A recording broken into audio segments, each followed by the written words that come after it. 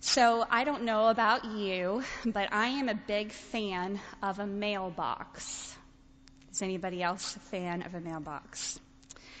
In a time when we can text and call and instant message one another or tweet to communicate, I still find great joy in going to the mailbox each and every day. A handwritten card, a bill, local coupons, I don't really care what it is.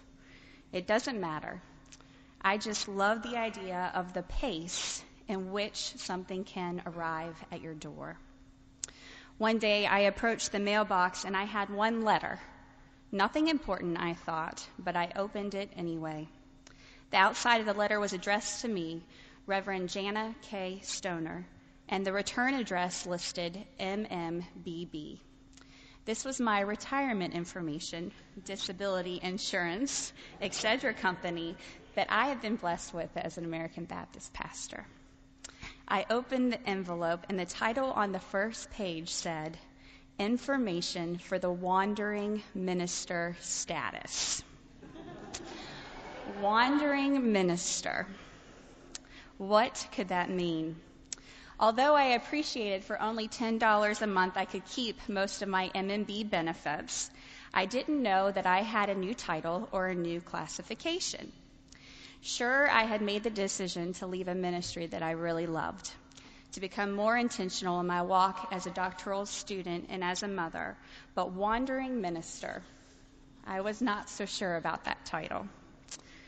For a while, I resented the title of wandering minister. To me, wandering meant that I was lost or uncertain of where I was going. To me, wandering meant that I lacked clarity, understanding, and even times hope. Wandering meant lack of purpose, to me anyway. My vision of wandering was this: seeing myself lost in the woods, no map, no compass, no Google, no way to get the mail, just me. No direction, no clear understanding of where I was, or no way out. It wasn't until I was at a meeting at Heritage Farm for Marketplace Ministries that I saw a plaque that changed my perspective of wandering minister title. In this primitive place full of wisdom and innovation, I read these words: Just because you're wandering doesn't mean that you're lost. Wandering. Just because you're wandering doesn't mean that you're lost. Each day, for me, it means that I have to choose to embrace the journey. I am not looking for all the answers, just embracing what is in front of me. I claim from the highest heavens that the majority of time I have no idea what I am doing or what I'm supposed to be doing. But this journey has allowed me to look around, to be grateful for my environments and seek compassion for the people that God puts around me. I am not lost, but I am wandering. And wandering seems right. Wandering seems exciting but terrifying. Wandering feels beautiful but put together. Frightening yet peaceful, dark but bright, exhausting and yet refreshing. Through my wandering, many of you have pulled me into your environments in order that I could find a greater understanding for my doctoral studies. Yesterday, I went through my calendar from this past year and looked at how many interviews, meetings, and discussions I have been able to have with people and groups in our community. These times have aided in my thesis, which is, you will not have a test on this, but I'm going to just tell you what it is: bridging social capital between faith communities and existing organizations in order to streamline community development efforts in the Highland community. Yes, it's a mouthful, but that's what doctoral studies are. You won't get it on test on that. But as I look through the names, the tables, the thoughts of the many of the discussions, I was overwhelmingly grateful for the 100+ people who have allowed me to learn from their businesses, their nonprofits, their churches, their school, their civil group, and government entities. I have met some amazing people along the way who are tirelessly aiding in the fight of drug addiction, economic development, safety, and prosperity. I also have met very much a large amount of strong believers of faith who share the gospel message through word and deed to invest in the lives of others. I have felt through my wandering that God has opened my eyes to pieces of a puzzle. I have seen whole pieces, and I have seen missing pieces. I have, through it all, been searching for a bigger picture, and maybe at times you have too. The prayer that Jesus prayed in John 17:20 through 26 has become an anchor for me, and today I hope you too will find Jesus' prayer moving as you search for the piece of the puzzle that God has for you to place. I began this prayer over the Highline community several months ago. This prayer provides us all an image of unity, not conformity. There is a big difference between unity and conformity. Unity takes place when we see each other's individual gifts as assets instead of liabilities, and our fellow man as a child of God, uniquely designed to make up the whole big picture. Uniformity is thinking everyone has to be the same as you in order for us to all get along. A friend of mine stated it this way: it is much more exciting to eat gumbo than it is to eat a bisque. The gumbo allows each individual flavor to be a part of the base of the soup. But in a bisque, the individuality is all pureed away. He later said, "I prefer the bisque." No, I prefer the gumbo, is what he said. I'm so sorry. I prefer the gumbo. I do too. Jesus' prayer in John 17 is for us, the future believers. I would like to invite you all to turn to your Bibles in John chapter 17, verse 20, as we look at this passage of Scripture together. In the beginning of chapter 17, Jesus prays to the Father. Jesus knows that his redeeming work here on the earth in his physical form is coming to completion. The picture of salvation, grace, and love is being fulfilled through the life, death, and resurrection of Jesus.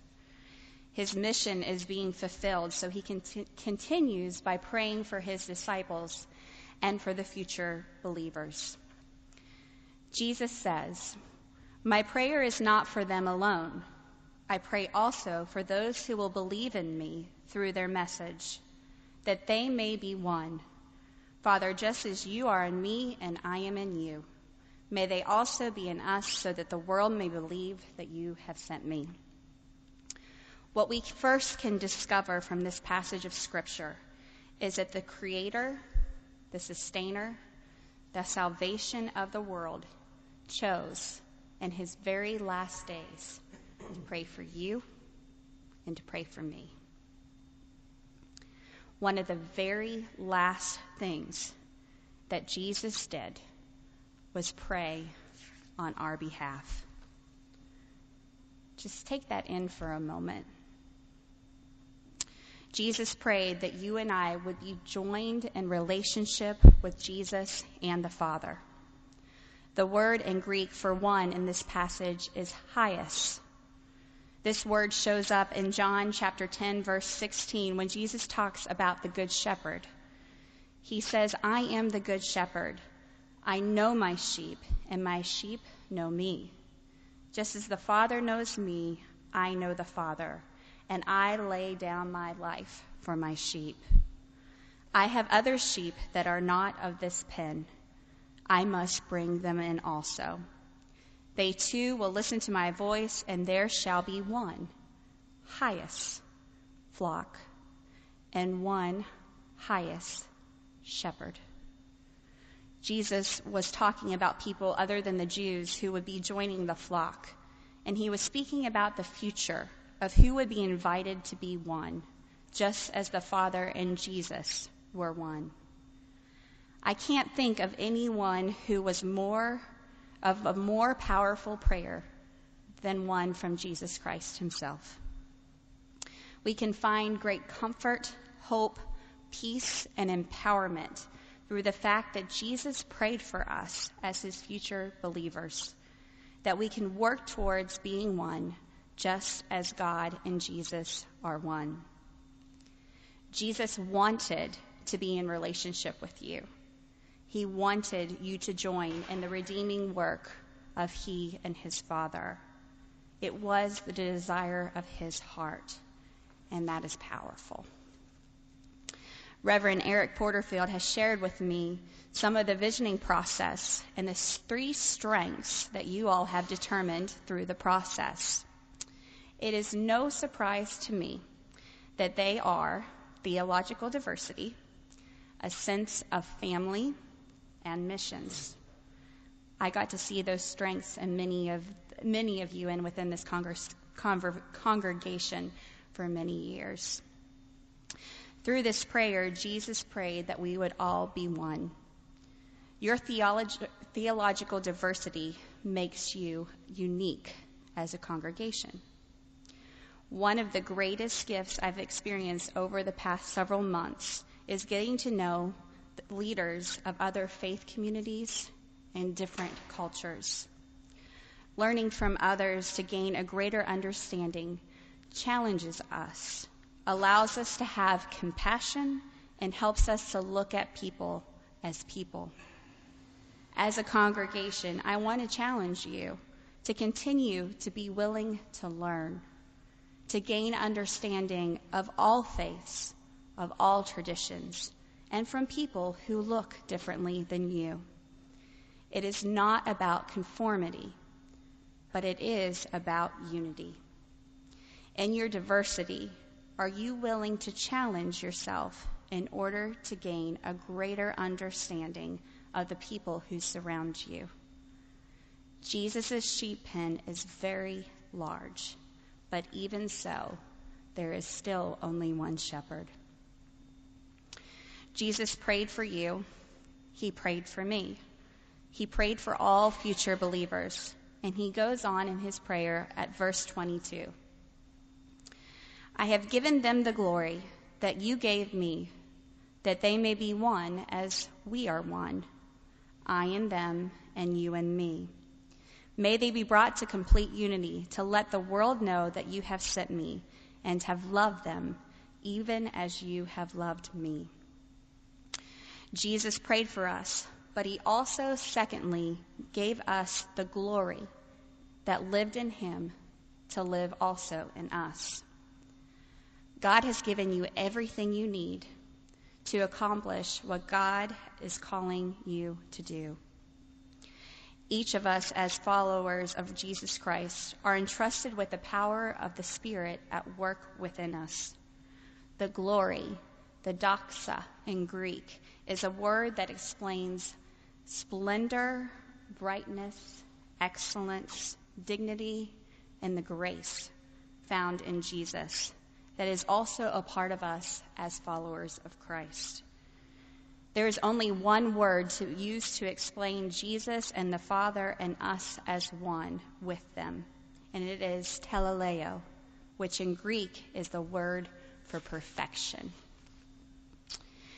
Each of us have been given the glory of God. It is the glory that lives inside of us that connects us to be one together. Over the past several months, I've been so encouraged by watching the community come together.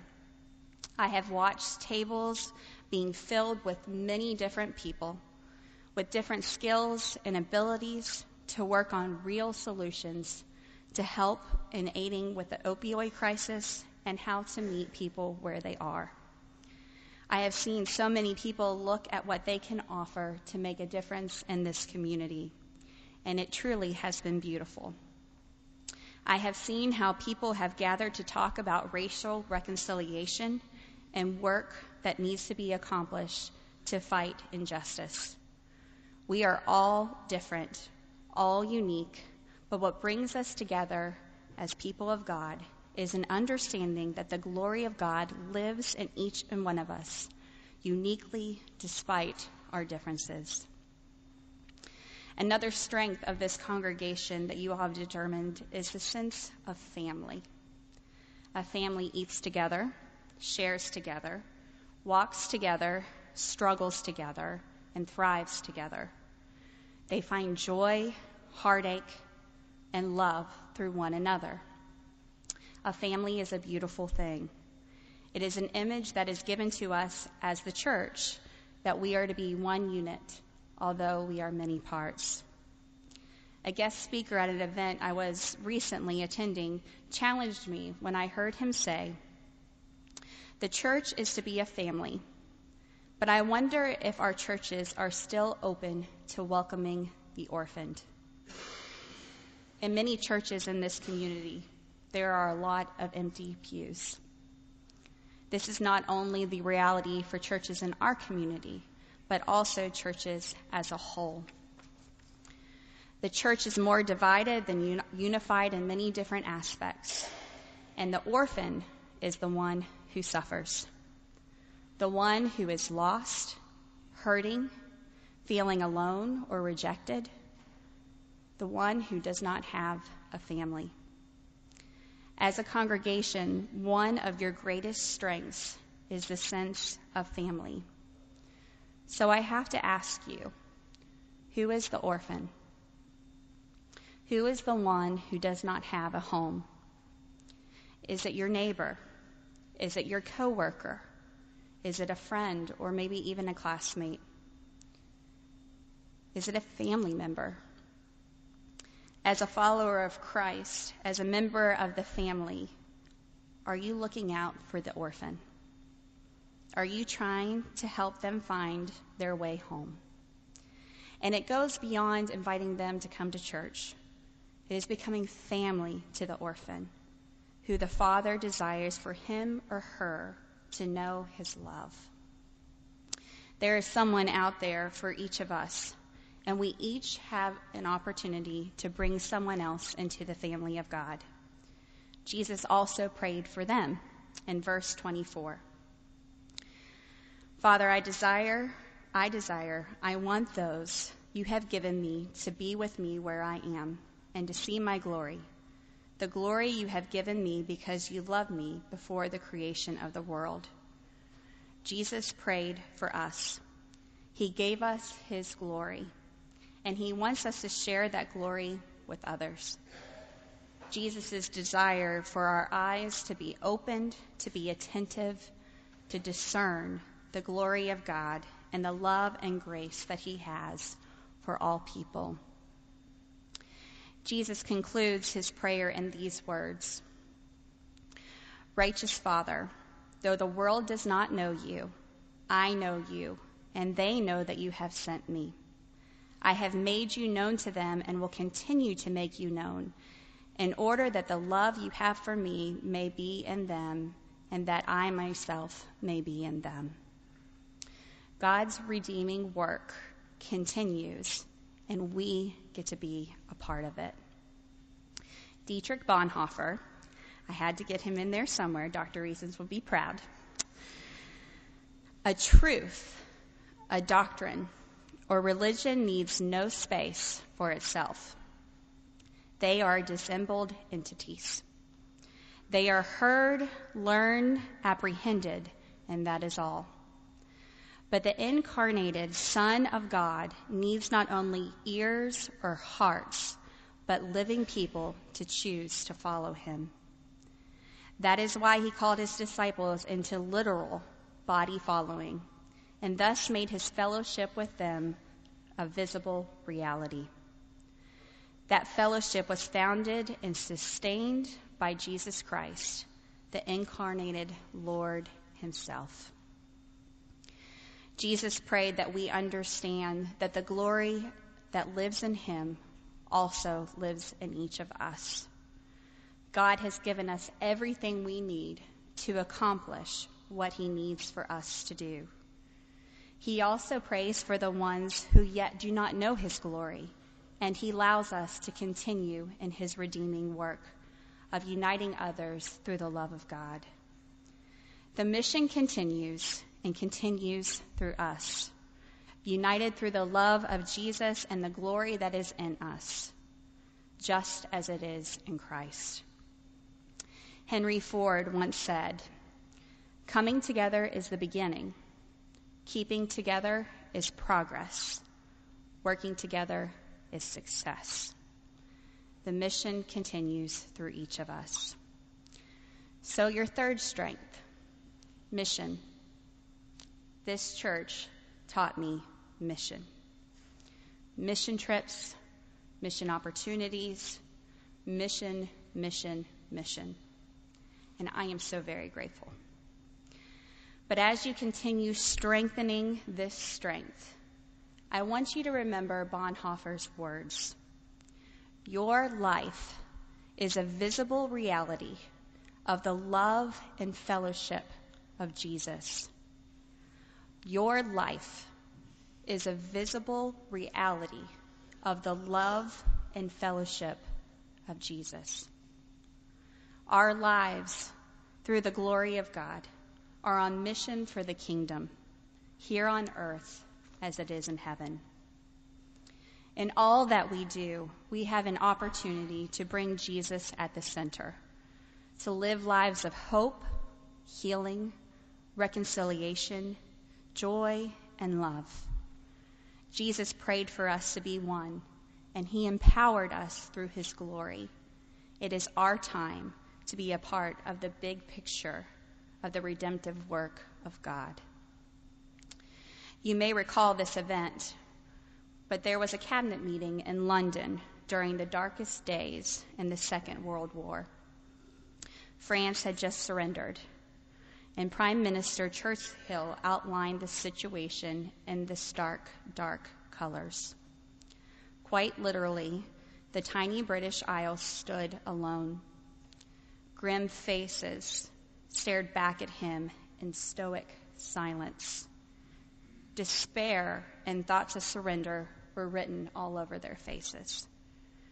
The visionary statesman momentarily remained silent. He lit a cigar and showed a hint of a smile.